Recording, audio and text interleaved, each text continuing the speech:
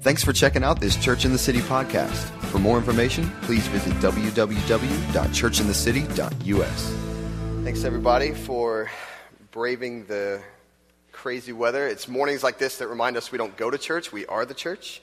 So I grew up in Florida, so this always shocks me, even though I'm going on almost 10 years in Chicago. So it always makes me do a double take. Happy New Year. Oh, thanks. I appreciate it. Hope you all got a chance to take a little time to yourselves, to your families, and rest and relax a little bit.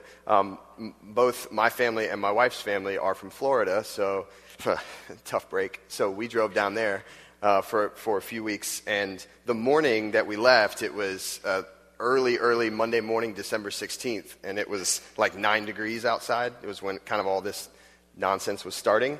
And so our plan was to get the van loaded up, get it all warm, and like at 2:30, 3 o'clock in the morning, get a head start on the day. I'm the kind of traveler who likes to see the sunrise when I'm like 4 hours into my trip. It gives me a really good feeling, so that's what we were aiming for. And so it's all going well. It's about that time in the morning. I got like 4 hours of sleep, whatever. I'm like, all right, let's do this. So the van's warm, and now it's mission impossible to get into the girls' room and like get them wrapped up into the van so we can just buckle them and go, right? Because then that makes for hours of just quiet the first part of the trip. Well, so I get Laurel May, who's our 1-year-old, and I wrap her up, and she's kind of dead to the world, and get her in her car seat. I'm like, sweet, success. Well, then Ami, who is almost 4, she's 4 this Thursday. Get her something cool. I'm kidding. I go in and I turn off the fan.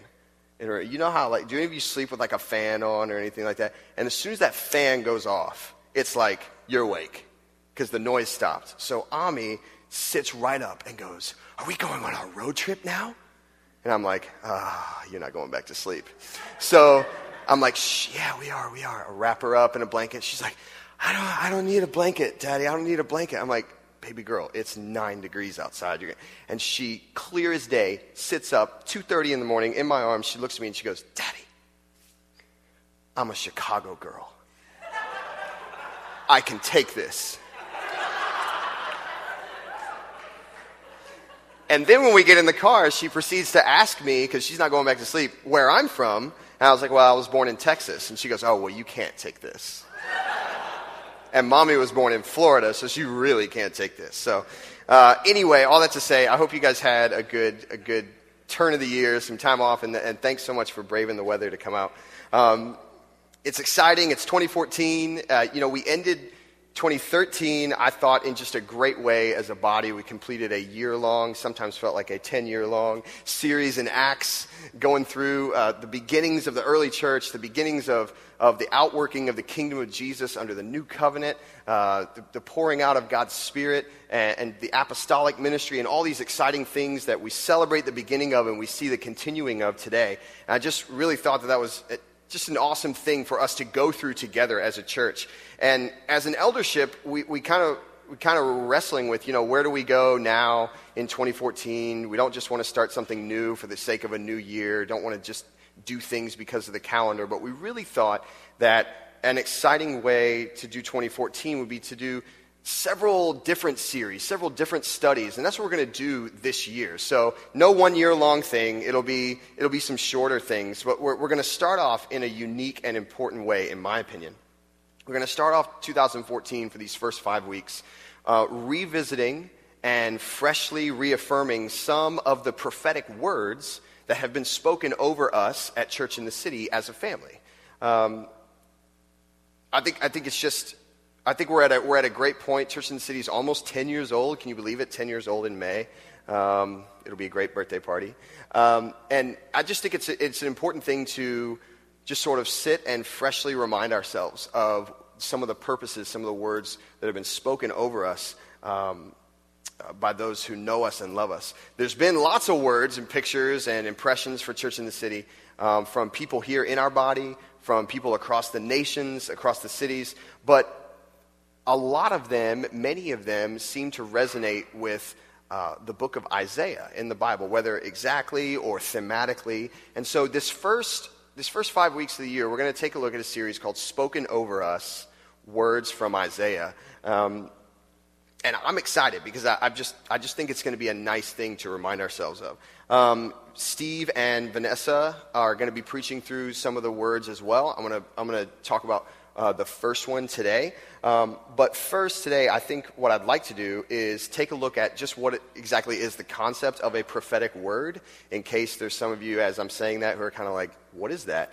And why is it necessary to remind ourselves about what has been spoken over us? I think most of you would probably agree there is real power in speaking something over someone. I mean, we just welcomed Neriah, dedicated her here. We're going to have that time, as Chris mentioned, of time of prayer for her, for Matt and Sheetal, for their family. And it's going to be a time of speaking things over Neriah. And we see that in Scripture. There is power in speaking things over people for good, for the kingdom, and also for the enemy. Things can be spoken over. And things have been spoken over our church in terms of the purposes of God for us. So we'll take a look at what that means and why it's necessary to remind ourselves. I feel like I'm kind of justifying my sermon, which is fine. I don't mind doing that. I justify a lot of things and then do them. But and then we'll take a look, as I mentioned, at the first prophetic word that we're going to talk about in the new year. So, and don't worry, I'll zoom. I'm a fast talker. So just give me the slow down sign if you need to. So first, I just want to ask ourselves, what exactly is a prophetic word? If you've been at Church in the City for any amount of time, on Sundays, you come in on Wednesday nights to prayer, you probably hear this phrase thrown around, what is a prophetic word? And I would like to submit to you very simply that a prophetic word is an action or it's a practice, giving a prophetic word, that is described and affirmed in Scripture. Now, we see that, first of all, in 1 Corinthians 12, verse 7 and 8, where the Apostle Paul, he's writing to the Corinthians, he says, it's in the context of speaking about giftings of the Spirit. And he says, now to each one, the manifestation of the Spirit, the Holy Spirit, is given for the common good. To one, there's given through the Spirit a message of wisdom. To another, the message of knowledge by the same Spirit. And he continues on for several verses in the same sort of fashion. But that phrase, message of knowledge, or word of knowledge in some translations, is what is most commonly known as a prophetic word. And a word of knowledge or a prophetic word is a word that is received from God by someone in relationship, in a listening partnership with God, to receive to the Spirit of God. And to be shared then, the word is to be shared then or released to an individual or to a group, bringing revelation and insight to the movement and instruction of God on that individual or group. I'll read that again because, as you will learn, I am not a PowerPoint guy. I just can't do it. I can put verses up there, but I can't put points up there. My apologies. But so a word of knowledge or a prophetic word is prophetically received from God from a listening, relational standpoint, and is to be shared and released to an individual or a group, bringing revelation and insight and encouragement to the movement or instruction of God on that individual or group. Does that make sense? So a prophetic word is received for someone else. It's actually a great picture of a partnership between us and God, because I think God's pretty capable of just dropping something to someone if he needs to, but he allows us to partner, and that's exciting. Yeah? So you might be thinking, as I described that sounds really complicated, and probably it's just for the spiritual elite, and, well, it's probably just for the elders, and it's probably just for people who are well established and been following Jesus for decades and decades, and that's just simply not the case. It's just not the case. We don't see that in Scripture that's the case, that only certain elect people receive and give prophetic words. Now, we do recognize a prophetic gifting or the office, or we recognize giftings as people who hear very clearly from the Lord, but all of us are able to receive a prophetic word, a word of knowledge, and to share it. A great example of this is if you've ever been to prayer with us on Wednesday night. You'll see we're worshiping, we're crying out to God in prayer, usually for our city or for the nations or for the work of his kingdom. And there'll be an elder leading the meeting, and you'll see someone walk up to them and they'll whisper something in their ear. You know, it's like, what are they doing? Well, God has put an impression or a word on their heart that they want to share, that they feel needs to be shared for the group that night. And so then it's done. And that is a very simple, very, very clear outworking of what a prophetic word is. So it's not uber mysterious, and it's not inaccessible, and it's not, ooh, how did that happen?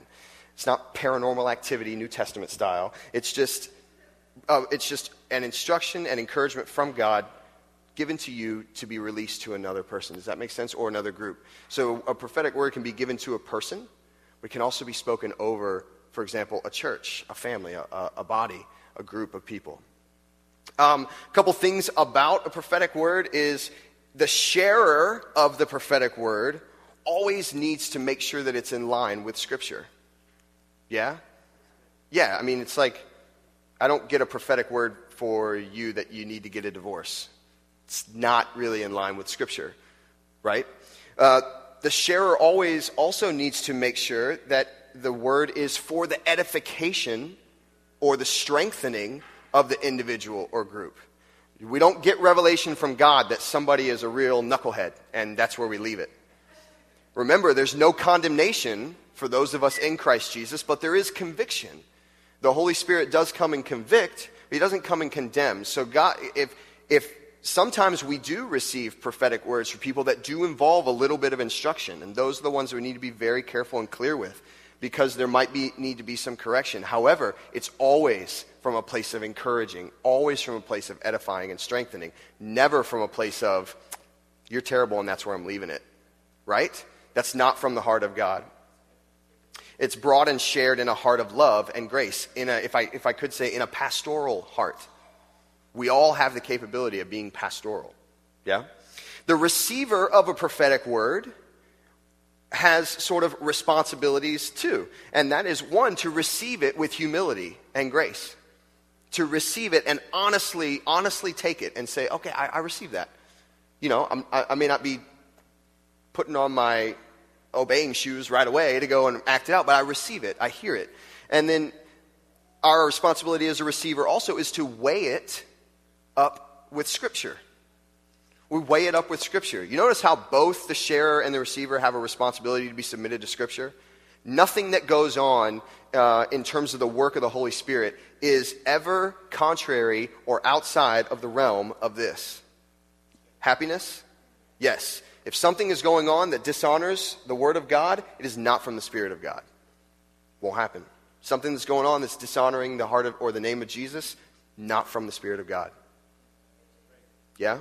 So, lastly, the receiver also then, when that word is given, it's been received, we're weighing it against Scripture, the receiver has a responsibility to hold it in prayer before the Lord and to ask, where's the truth in this? I'm actively putting this before God.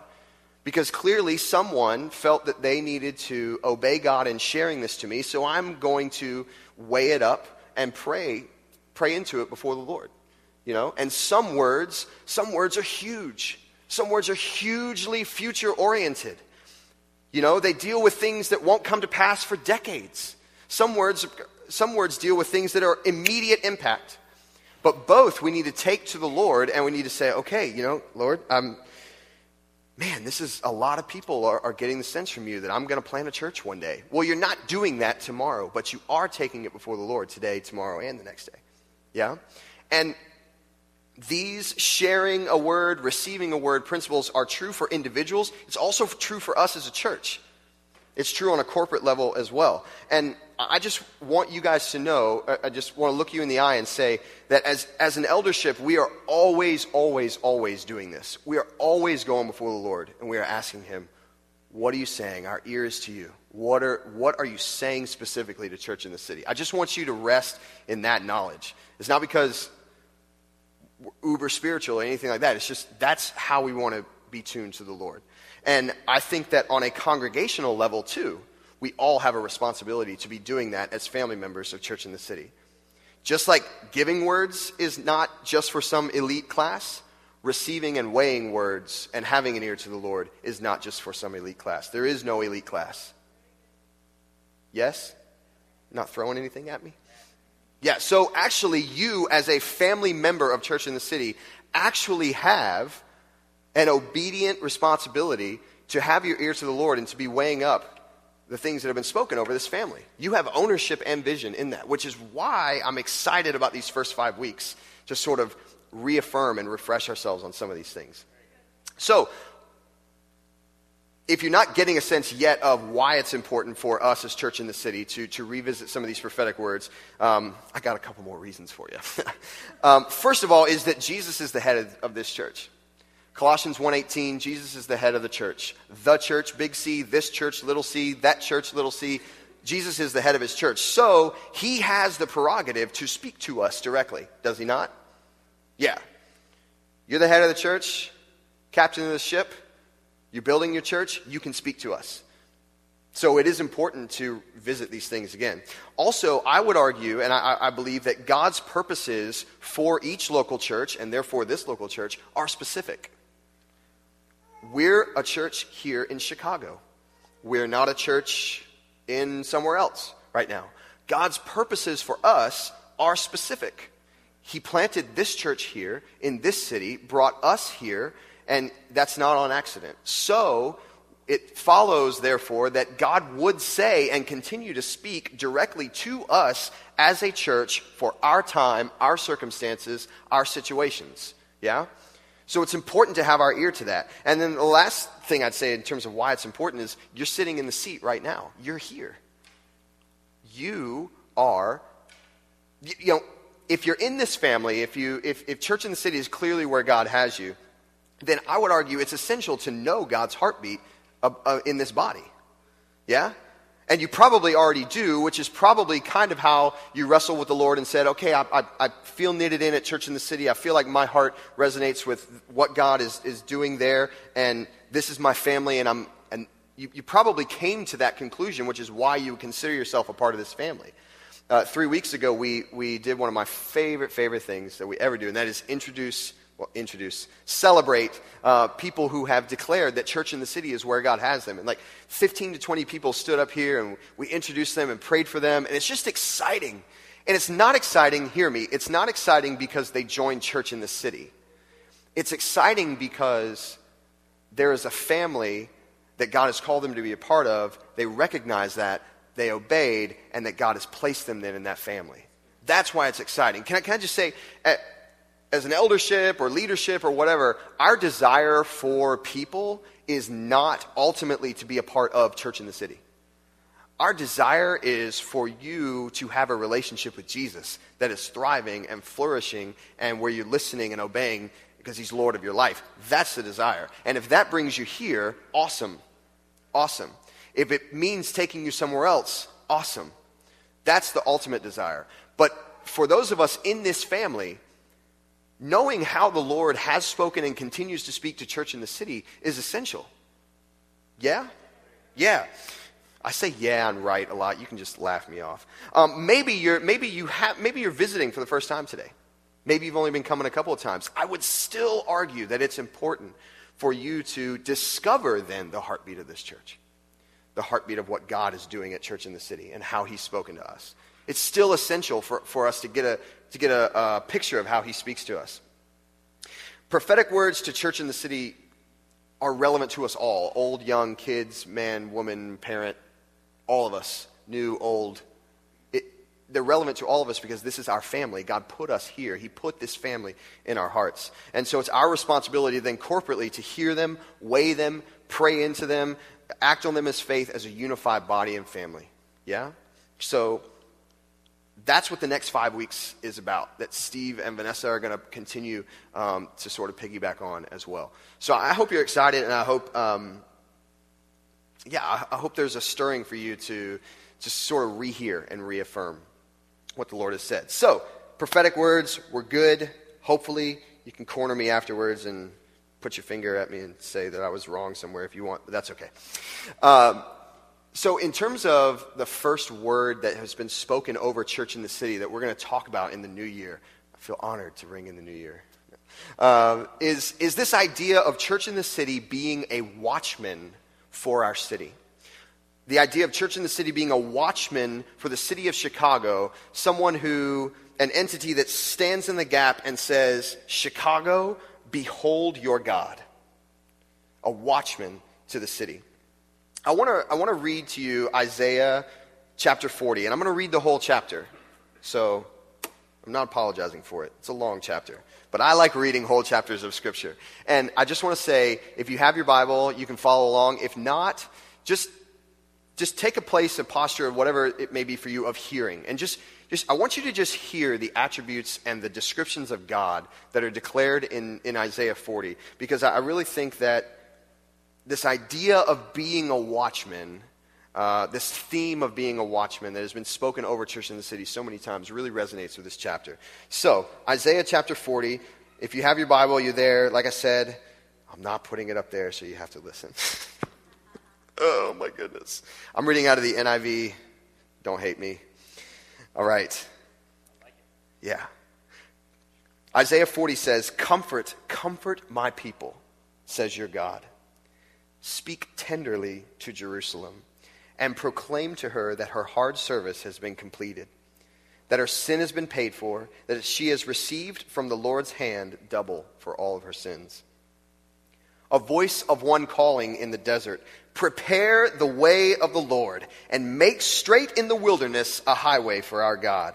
Every valley shall be raised up, and every mountain and hill be made low. The rough ground shall become level, and rugged places a plain. And the glory of the Lord will be revealed, and all mankind together will see it, for the mouth of the Lord has spoken. A voice says, cry out, and I say, what shall I cry? All men are like grass, and their glory is like the flowers of the field. The grass withers, and the flowers fall, because the breath of the Lord blows on them. Surely the people are grass, and the grass withers, and the flowers fall, but the word of our God stands forever. You who bring good tidings to Zion, go up on a high mountain. And you who bring good tidings to Jerusalem, lift up your voice with a shout. Lift it up, don't be afraid, and say to the towns of Judah, here is your God. See, the sovereign Lord comes with power. His arm rules for him. See, his reward is with him, and his recompense accompanies him. He tends his flock like a shepherd, and he gathers the lambs in his arms and carries them close to his heart. He gently leads those that have young. Who has measured the waters in the hollow of his hand, or with the breadth of his hand marked off the heavens? Who has held the dust of the earth in a basket, or weighed the mountains on the scales and the hills in a balance? Who has understood the mind of the Lord, or instructed him as his counselor? Whom did the Lord consult to enlighten him, and who taught him the right way? Who was it that taught the Lord the knowledge, or showed him the path of understanding? Surely the nations are like a drop in the bucket. They are regarded as dust on the scales, and he weighs the islands as though they were fine dust. Lebanon is not sufficient for altar fires, nor its animals enough for burnt offerings.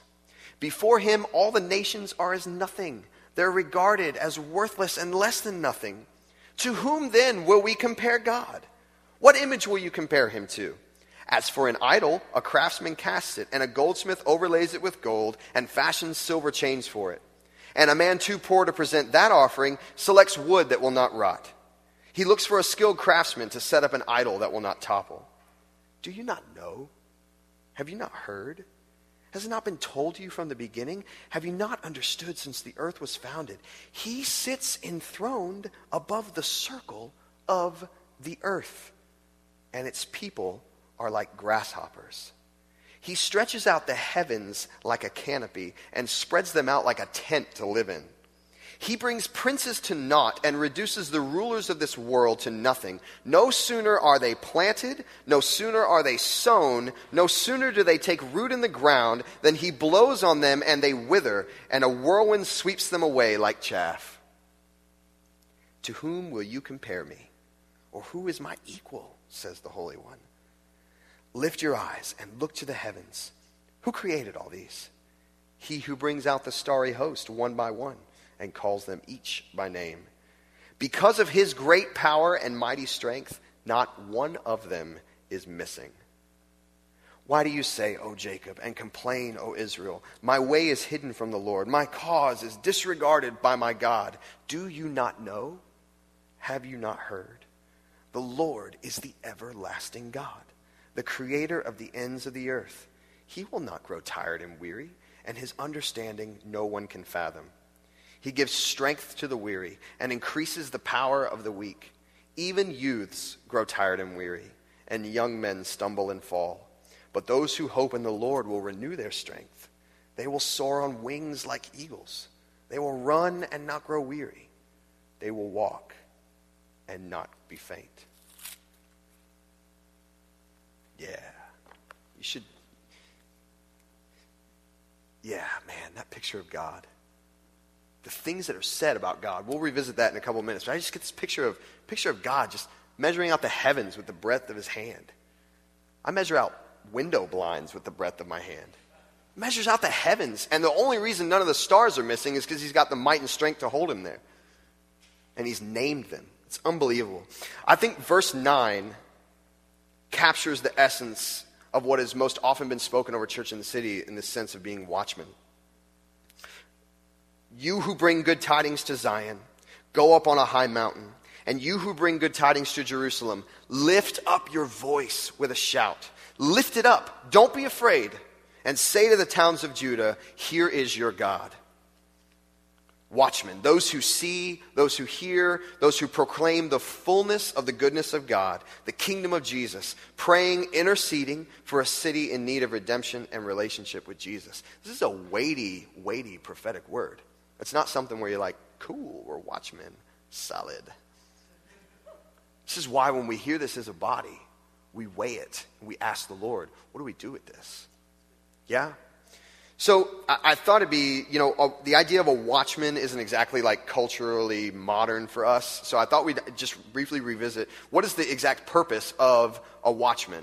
And I would say that the purpose of a watchman is to see and hear and relay what is coming or what is real to those who can't see and can't hear and can't perceive what is actually coming or is real. Does that make sense? So it's like that piece that's high up, going up on a high mountain and looking to see what is coming. That's the purpose of a watchman. Sometimes that can mean danger or warning. There's a defensive reason for a watchman, and sometimes it means good things. Like if you've ever been to a surprise birthday party, it's like, are they coming? Is she here? Okay, shut up. Surprise. That's what happens at a surprise birthday party. If you didn't know, people go, surprise.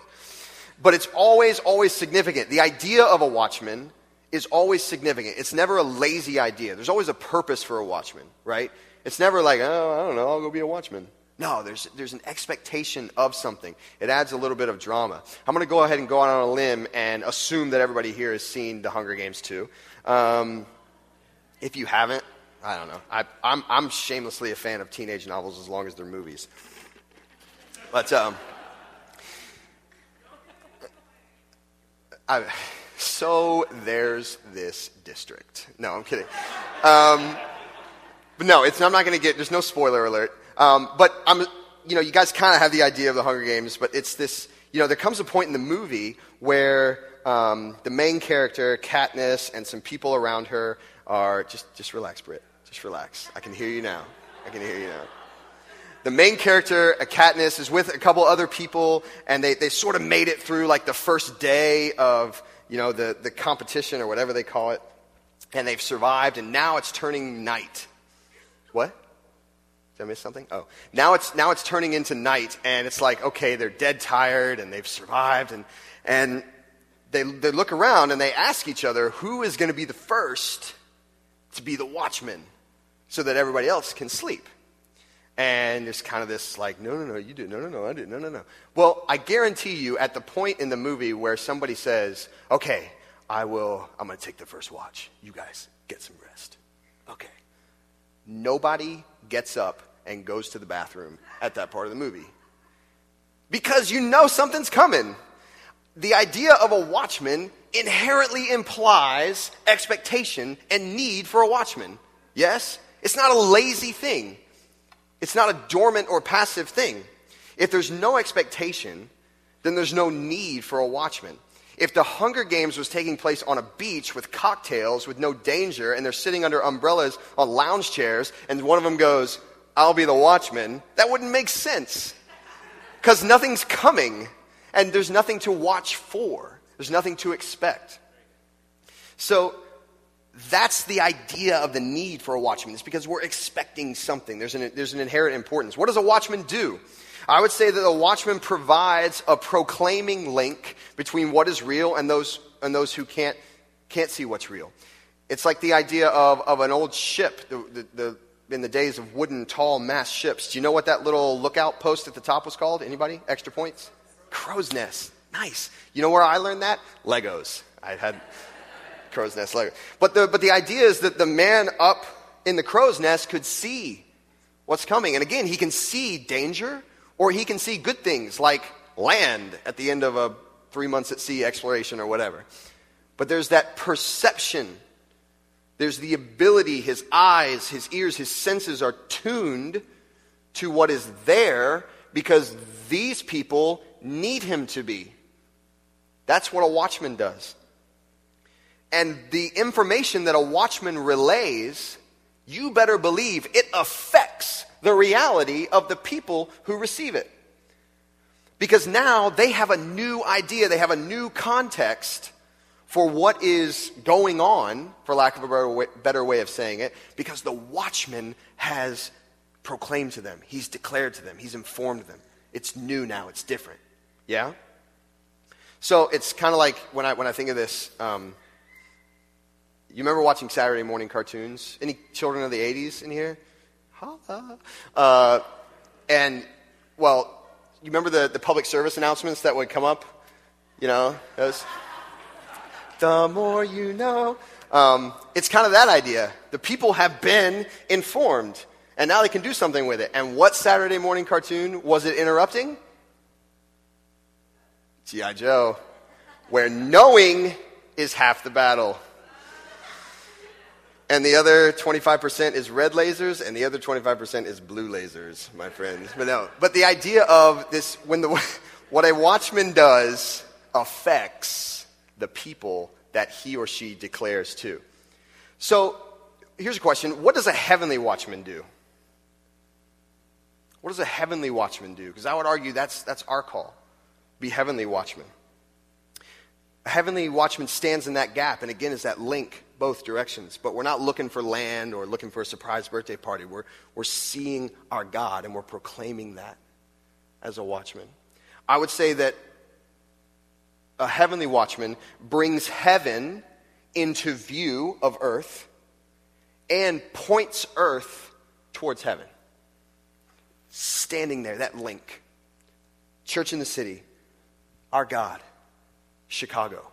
We're that link. Hey, Chicago, look. Hey, heaven.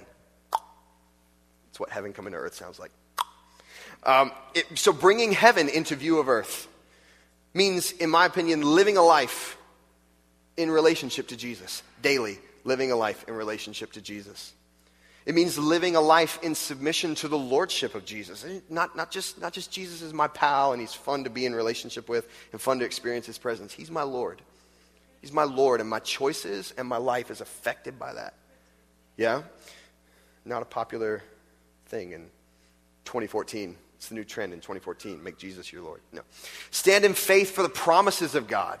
That's what a heavenly watchman does in bringing heaven into view on earth. It affects how I live my life. I'm standing in faith for the promises of God. A heavenly watchman is not ashamed of the gospel. Romans 1:16. Not ashamed of the gospel.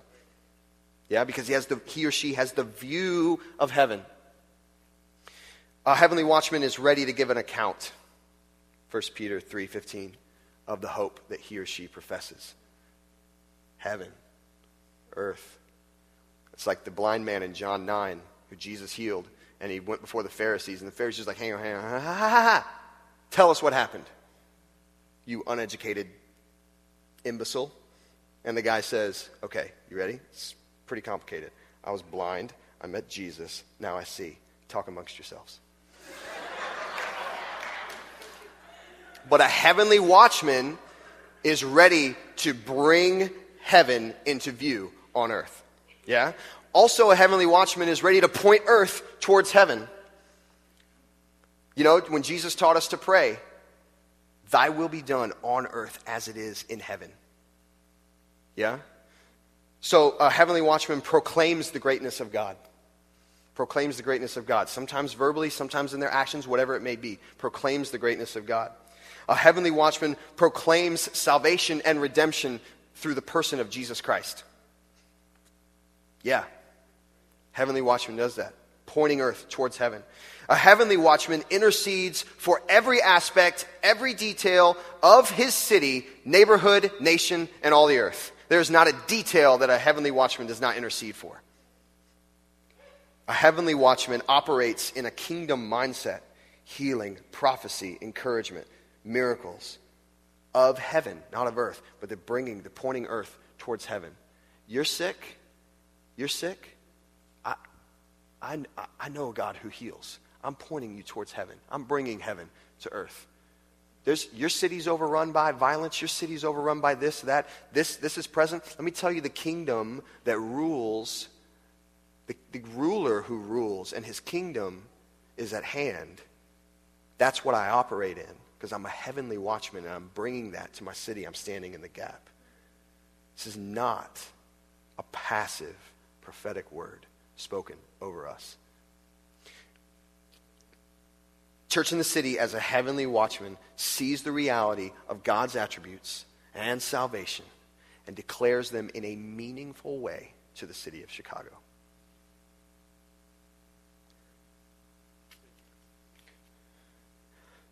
So just briefly, I think this begs the question, what God are we proclaiming exactly? Because it's kind of cool to get fired up about, be a heavenly watchman, that's what I'm talking about. Heaven, earth, woohoo. We're the road team, citizens of heaven, playing here. NFL playoffs are on, sorry. But I would say our strength and our mandate as watchmen doesn't come from our worthiness to be watchmen. It comes from the worthiness of God to be proclaimed. Yeah?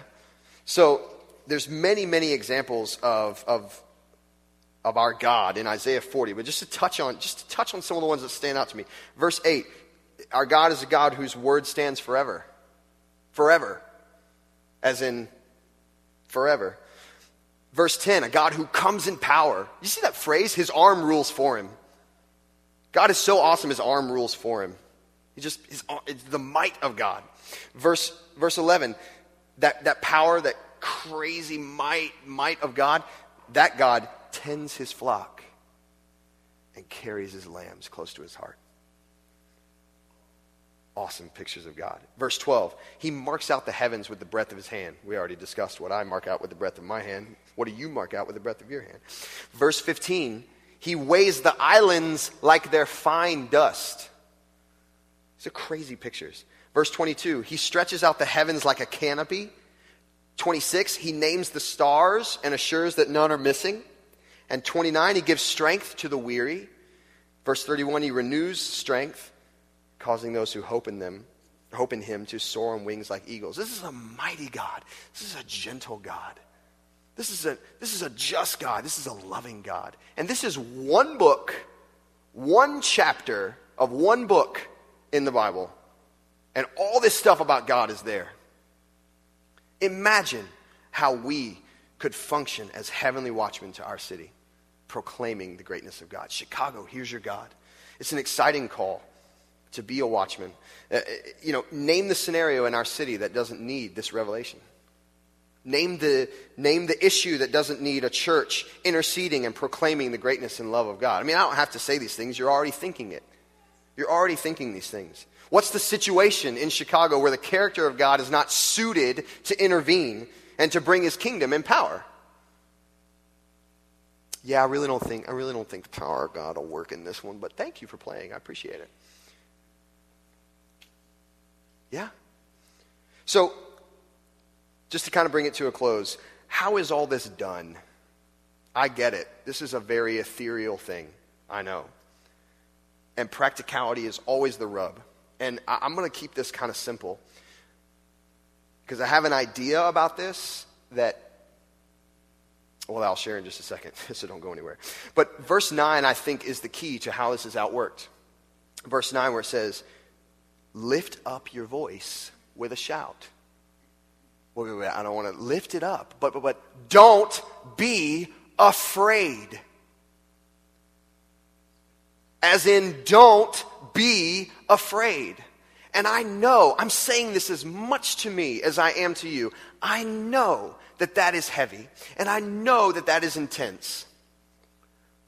But don't be afraid. For two reasons. One, did we see the God we're proclaiming? And two, he's faithful and he's instructing us to do it. Don't be afraid. Lift it up. Lift it up quietly. Lift it up with a shout. Heavenly watchmen. On the macro level, I think this means very simply obeying Jesus in Scripture.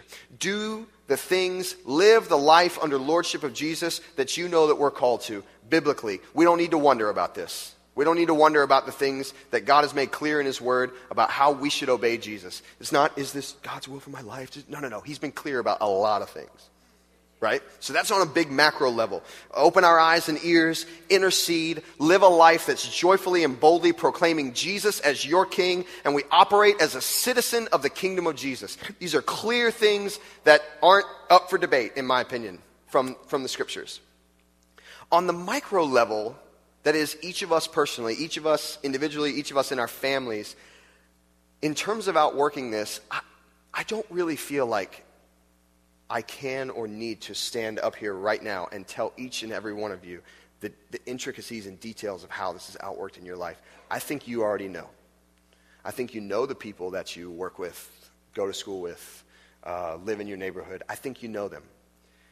And I think, I'll say this.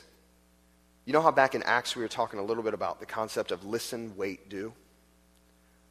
I think this is a great opportunity for that to be outworked. For us to say, literally, Lord, I'm turning my ear to you about how I can be a heavenly watchman in this city. With the people I work with, my neighbor, the people I run into, whatever it may be. And I've got my ear to you. And Lord, I'm waiting for your timing. So be clear, Lord. And then when you say do, I'm going to do very simply the very next thing you've called me to do. I'm just saying yes. And then I'm listening again. That I think is the most practical outworking of that. And that means everything. That means every situation. Turning our ear to the Lord. And saying yes. I just want to read this word. Dave Swart, who's not here today. That's where he always sits. That's why I pointed there. Oh. But he had this word. He had this word about our church that I think is so. I'll just read it, and I think it exemplifies the effect of a heavenly watchman on a city. I saw a large open hill, a plain, with a trough for feeding cows. And I saw many cows, but everything around was brown. The cows were brown. There's lots of mud. The hills and plains they were standing in were brown, and all the feed in the trough seemed brown. And then I saw a massive bald eagle, at least 4 foot high, perched on the side of the trough. And it looked really out of place. And then the eagle took off, and it started soaring high above this scene. And it was a majestic flight, circling above and crying out in a loud voice over the whole plain. The more the eagle cried out with deep cries and loud sounds, the more the scene started to change. And grass formed, and color came in, and the food improved, and the cows improved as well. I just think that's a great picture of the possibility of what a city can be full of heavenly watchmen. As we cry out, as we intercede, as we stand in the gap for our city, what can happen? We're a church, a family, a people called to be watchmen, proclaiming the greatness of God to our city. Chicago, Illinois, here's your God.